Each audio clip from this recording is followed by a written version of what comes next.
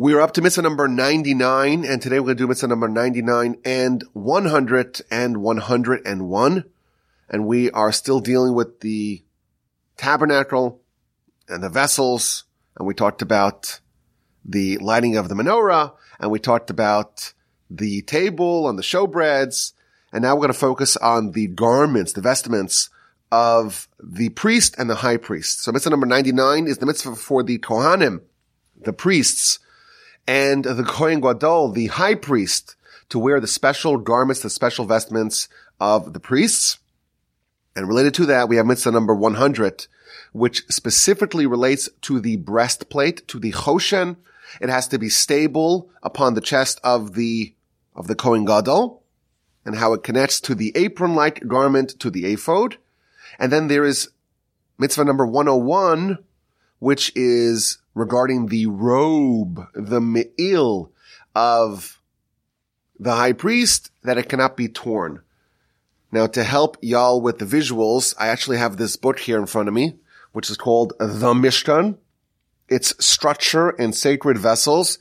If you're listening to this on the podcast and you're not with us over here, then you're not going to have as interesting or comprehensive an overview, but we're going to go through some of the pictures here just to get a visual. It's kind of hard to explain in words sometimes, so we'll try to use this to get a visual of the vestments.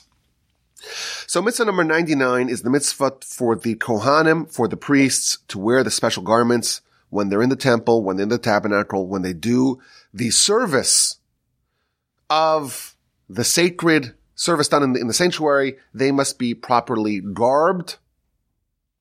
The regular, ordinary Kohen with their specific set of garments, and of course the high priest, the Kohen Gadol, and his specific vestments as well.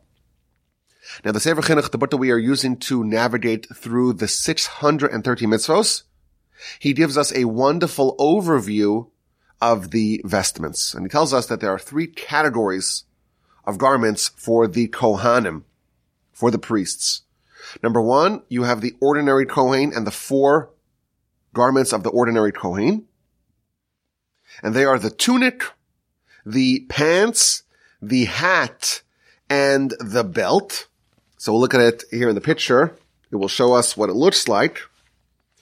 In this book, which is published by ArtScroll, they go through all the pictures of all the steps of writing it, all the steps of constructing it, and how it looks. So I'm just flipping through these pages. I know it sounds riveting on the radio to listen to me flip through the pages. So what does it look like? Let's see. Here we go. So here's a tunic. Looks like just a, nice kaftan, long, made out of linen. And this is the turban, the hat. Can you see that? It's a nice looking, snazzy looking hat. And then you have the avnate, which they call a sash. It means like a belt. And then there's the michnasayim. They call it breeches, which is a fancy word for pants, kind of like short pants that would go under the tunic. So these are the four garments of the ordinary priest. Pretty cool. You will notice that three of them are white, which means they're made out of linen. And one of them is multicolored. It's made out of linen and other things. An interesting note, you'll notice if you read the verses that this is actually made out of shatnez. It's a mixture of wool and linen. And because the Torah tells us specifically to make it out of what would ordinarily be a prohibited mixture, the ordinary Kohen is allowed to wear it so long as they're doing the avoda, so long as they're doing the service. So they're allowed to wear it because the Torah specifically says that they're allowed to wear it. Otherwise, it would be prohibited because you are not allowed to wear, shatnez, you're not allowed to wear a mixture of wool and linen. So those are the garments of the ordinary priest.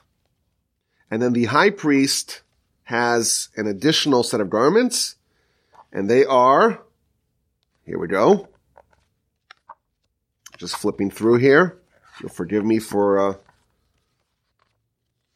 so first of all, you see the exquisite, makeup of the threads. The the specific threads, which is red wool and linen and purple wool and blue wool mixed with some gold. It's a very exquisite looking fabric. And that is used to make the ephod. Let's see. Here we go. This shows you the whole getup.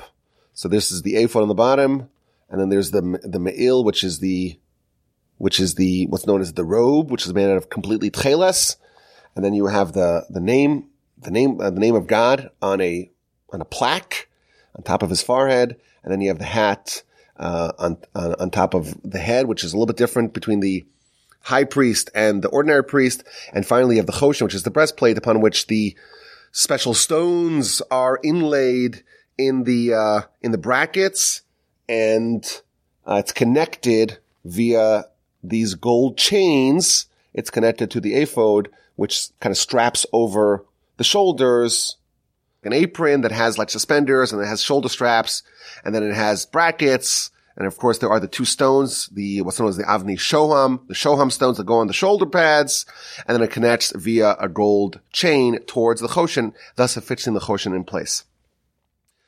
So that's kind of the basic layout of the garments, the 8 garments of the high priest. It's the 4 garments of the ordinary priest. It's the 4 garments of the ordinary priest, plus the additional garments, the gold garments of the high priest.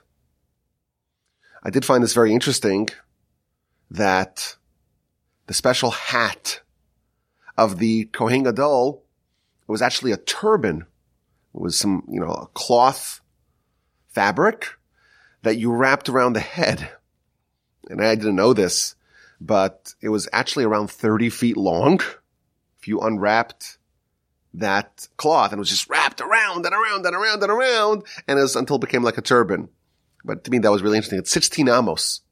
An amma is almost think of it simply as 2 feet. So it's 16 amos. It's around 30 feet of fabric that is wrapped around the head of the Kohen Gadol, and thus making that turban, that hat. Now, the 4 special gold garments of the high priest are never worn into the Holy of Holies. The Talmud tells us that gold is a problem, especially for Aaron, because gold sometimes evokes the golden calf.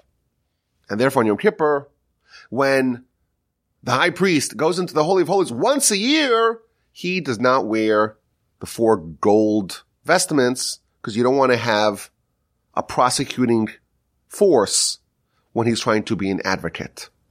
He's trying to be an advocate on behalf of the Jewish people, and therefore there's no gold in the Holy of Holies. And thus the Talmud tells us, or the Torah tells us, that on Yom Kippur there are special white and linen garments that the Kohen Gadol wears into the Holy of Holies, and thus he's switching garments the whole day.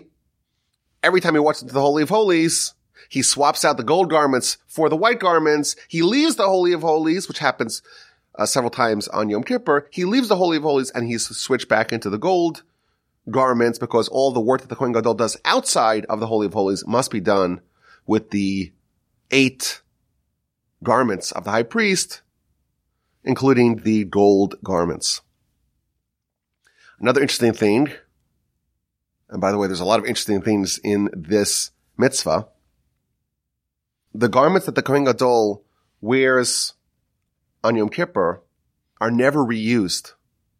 You would think that maybe you recycle it, use it. If you're a Kohen Gadol for 5 years, you would just use it every year on Yom Kippur, but they are never reused. Every Yom Kippur, he gets a new set of white garments. And the commentaries explain that Yom Kippur, it's a time where we have all our sins forgiven. The Kohen Gadol, he's the advocate on behalf of the Jewish people, and he beseeches God for expiation, and in fact, all our sins are forgiven. And the forgiveness is so total that we assume that we'll never have any more blemishes. We'll never have any more sins. And therefore, to kind of reinforce that, the garments that he used are put away as if to say we'll never need that again. There's even a tradition in certain communities that the special prayer book that we use on Tisha B'Av. Tisha B'Av, we mourn the temple and the downfall of the Jewish Commonwealth. And we mourn it. And we hope that the following year we'll have a temple, we'll have the reestablishment of Jewish hegemony, and we won't need to mourn. And therefore there's a tradition to actually use it only once and put it away and say, we'll never need this again. To kind of reinforce the idea that our prayers and our crying and our mourning will actually be successful, and therefore we won't need those prayer books ever again. Now, if a Kohen or a Kohen Gadol does not wear the requisite garments, it's not their style. They want the 3 Adidas stripes on the side. Theirs got dirty, whatever. If they don't wear it, then all their service is invalid. So if they brought sacrifices, those sacrifices will not be valid. Moreover, they're actually guilty of a capital crime. And this is not one of the capital crimes that a Jewish human court would adjudicate. It will be adjudicated by the heavenly court. But that is how severe such a behavior is. Now, the Sefer Chinuch, he always gives us an understanding of what the mitzvah is. You know, what's the reason why we have to have these special garments? And he tells us that, the Kohen is the representative of the nation. And he has to channel all his energy to doing the service on behalf of the people. And therefore, it's appropriate for him to have special garments to remind him of his role and what he needs to do when he is in the temple, in the tabernacle, working on behalf of the nation. It makes an impression. If you're wearing special garments, you're putting on, it's like a uniform, right? You put on the uniform like the athletes, right? They all wear the uniform to know that you are someone who has a specific job and a specific role, and you were chosen for this to know what you're here to do.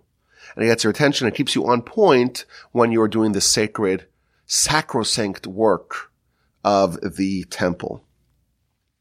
I want to go through some interesting ideas that we picked up here about the garments of the high priest. So first of all, the verse tells us that Moshe was told to make garments for Aaron, lechavod u'lesifaros, for honor and for glory. And the Ramban says that all these garments are the garments of royalty, garments of a king. And it's really interesting that he goes through every one of the 8 garments of the high priest, and he proves from scriptural sources that each one of them is associated with the king. And thus they're not just random garments that were chosen arbitrarily. They are garments that kind of give us an understanding of what this individual is supposed to do. Now, the Talmud tells us that these garments actually provide atonement. We know you bring a sacrifice and the spiritual blemish that you had previously is cleansed. We know that. The Talmud notes that there is a juxtaposition between sacrifices, where they appear in the Torah, and the vestments, the garments of the high priest, to tell you that just as sacrifices provide atonement, so too the garments of the high priest provide atonement. Just by the Kohen Gadol wearing those garments, there is atonement extended to the nation. Specifically, the Talmud tells us, the tson is the tunic that cleanses the spiritual blemishes brought about by murder. And the breeches, the pants, that cleanses the spiritual blemish brought about by promiscuity. And the turban, that cleanses the spiritual blemish brought about by aloofness and haughtiness. And the sash, the belt, that cleanses the bad thoughts that people have in their heart. And the choshen, the breastplate, that atones for poor judgment, quite literally, a judgment that was done incorrectly. And the apron, light garment, the ephod, atones for idolatry, and the me'il, the robe that has on the bottom of the robe pomegranates and bells and ringers, and it makes a lot of noise, that atones for noisy sins, namely Lashon Hara. And finally, the tzitz, the plaque that goes on the forehead of the Kohen Gadol, that atones for brazenness. Now, it's an interesting idea that the garments of a high priest will provide atonement. What is the idea behind garments providing atonement? So the Maharal says that these garments are garments of royalty. We have very distinguished, noble, spiritual aristocrats amongst us. And the reason why we sin is because we forget how special we are. We forget that we are, in fact, princes and princesses. We're royalty. And the only way someone can make such a blunder to violate the will of God is if they think they're ordinary, they're a layperson, they're allowed to do what bums and hoodlums do. But if you're a prince, you must be dignified. You must walk with an air of nobility. You're distinguished. You're important. You're a prince. If you have that attitude, you're not going to sin. And these garments remind us of that, and therefore they are fixing the root cause of sin. Which, by the way, the Talmud tells us that any person that is promoted, nominated to an important position, all their sins are expunged. And the reason? Because the only reason why you did that sin is because you thought you were a small person. You thought you were a small person. And therefore you could behave in a fashion befitting a small person. But now that you're elevated, you're an important person, you're a bigger person, you're a more important person. Now you wouldn't do those sins, and therefore now those sins, because the root cause of that is taken away, the effect of that is taken away as well. Now specifically we're told that the ephod, which is again the apron-like garment that goes on the back and then kind of swings over the top of the shoulders, that atones for idolatry. And perhaps the idea is that it places kind of stones on the shoulders of the Kohen Gadol. And it acts almost like a yoke upon him. And we are told that our commitment to our Creator is akin to a yoke. Just like an animal has a yoke on its back and it's submitted, it's subjugated to the wills and the whims of the person leading it, so too us to God. And whenever we cast off that yoke and we accept the yoke of others, that is idolatry. And thus perhaps the ephod is reminding us of that yoke and our submission to God, and thus that helps us atone and fix for our relinquishing of that yoke.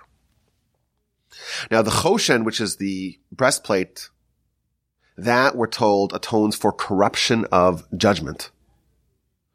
Now there's an interesting backstory to how Aaron merited to have the choshen, to have the breastplate. The Torah tells us in the book of Exodus, chapter 3 and chapter 4, that Moshe was told, go save the Jewish people, and he said no. And he launched a whole series of objections saying that he's not qualified for that role.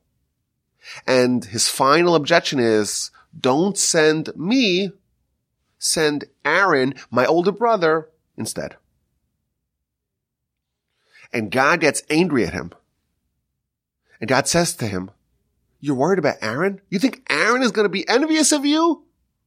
Aaron not only will be happy for you, not only will he extend his delight to you, he is going to be happy in his heart.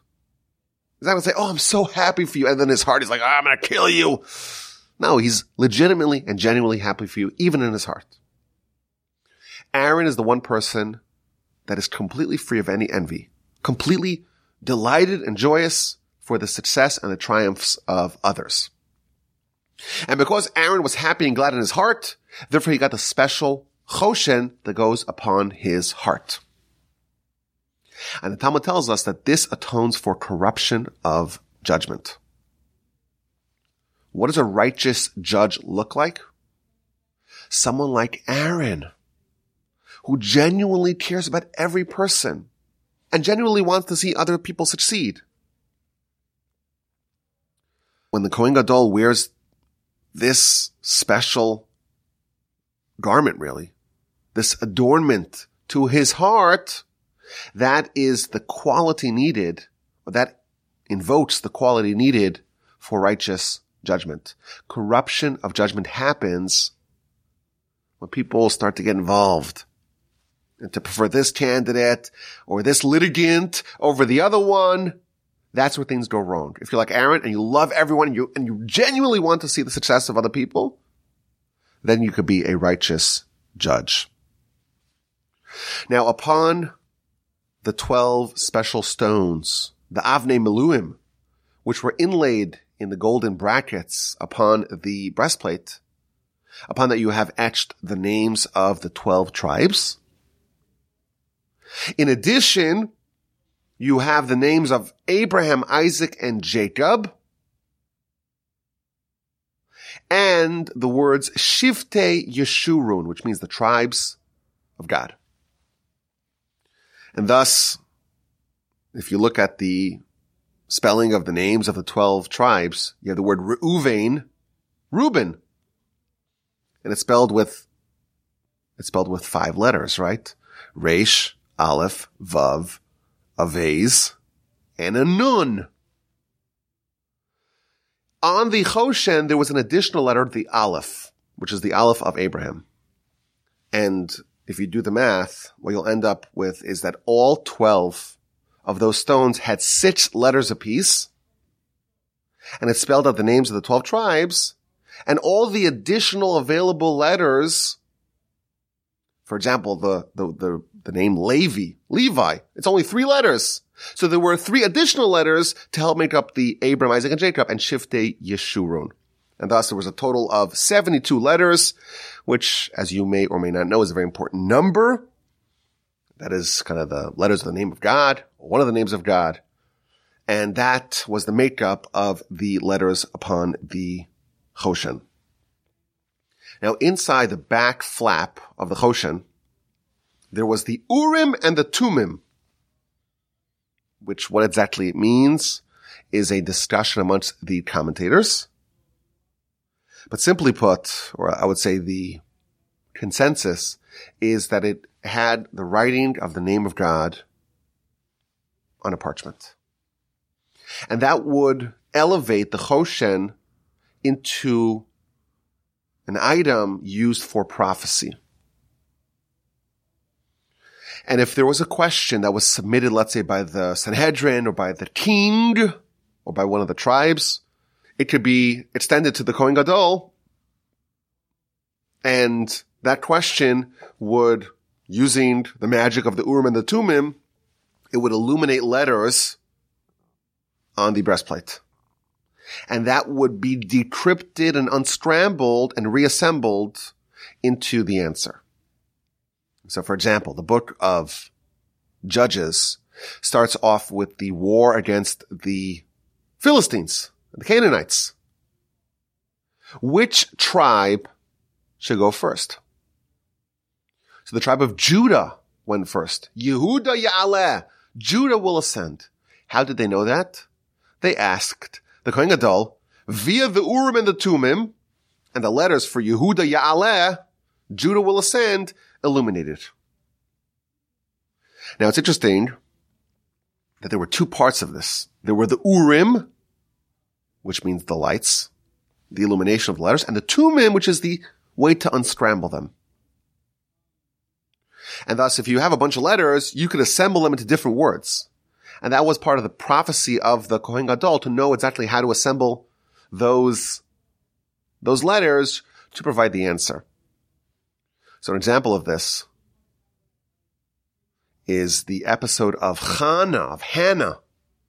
Hannah went to pray in the temple, which was then in Shiloh, right? And the high priest, which is Eli, he thought she was drunk. How did he think she was drunk? Because that's what the letters of the Choshen illuminated to make him think. But really, he unscrambled it and reassembled it in the wrong way. And I've heard various versions of this. Either he read it as she korah, which means she's a drunk. Those same letters can be reassembled into kishera, she is righteous. Or kisara, she is like Sarah. That's an example of the duality of this particular part of the Choshen. Again, the Choshen has the breastplate, but has a back flap in which the Urim and the Tumim are placed. Now, the process for asking a question, submitting a question to the Urim and the Tumim was such. The Kohen Gadol would face the ark, and the questioner was behind him. And the questioner would whisper the question in a way that it was inaudible to the Kohen Gadol. And the Kohen Gadol would have to understand via prophecy the exact nature of the question, and then see what letters are illuminated on the Choshen, and then use that to decrypt it and to reassemble them into the answer. And again, this can only be used by a king or by, a large body of people. You can't just have anyone, hey, what are the winning lottery letters, lottery numbers? Help me! It was used very selectively because this really is direct prophecy, or not quite the highest level of prophecy, but a low-grade prophecy. Now, the me'il, which is the robe, as we mentioned, it had 72 golden bells and ringers and pomegranates made out of wool side by side on the bottom of the me'il. Why did Aaron and subsequent high priests, why did they have to have this form of noise making upon their garments? So the Ramban says, because they walk around in the sanctuary of God. And you don't barge into the king's presence without announcing yourself first. And therefore, wherever he walked, there was the dingling sound of the me'il to announce his arrival. The Talmud tells us that the me'il, the robe, atones for gossip. Why? This is the noise-making garment, and therefore it atones for noise-making as well.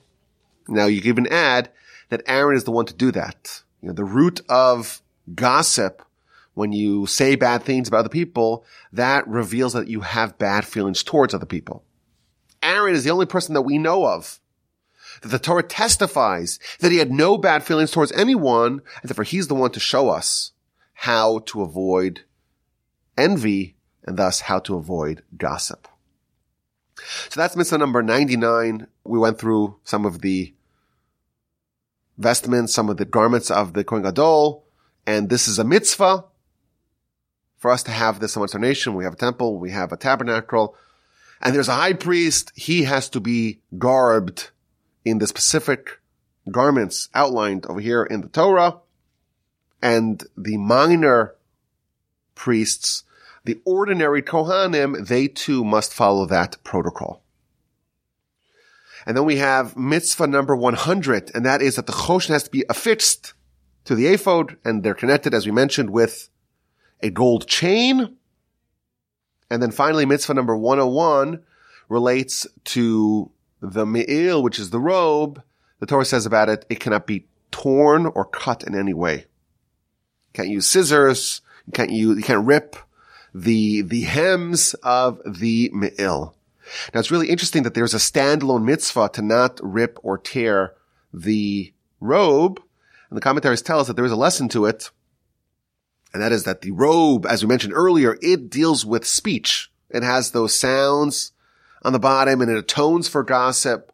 And it's a lesson and a reminder for us that our mouth also should not be ripped and torn. Don't open up your mouth to say things that are inappropriate. And certainly the Kohen Gadol, who is embodying the spiritual representation of our people, and he is trying to seek atonement and forgiveness, he must always remember that the me'il corresponds to the mouth. be very, very careful when you want to open it up, when you want to rip open your mouth. Be very careful. You don't rip and tear the robe. And that should remind you to never rip or tear your mouth, to open it needlessly, unnecessarily, or to say things that are problematic.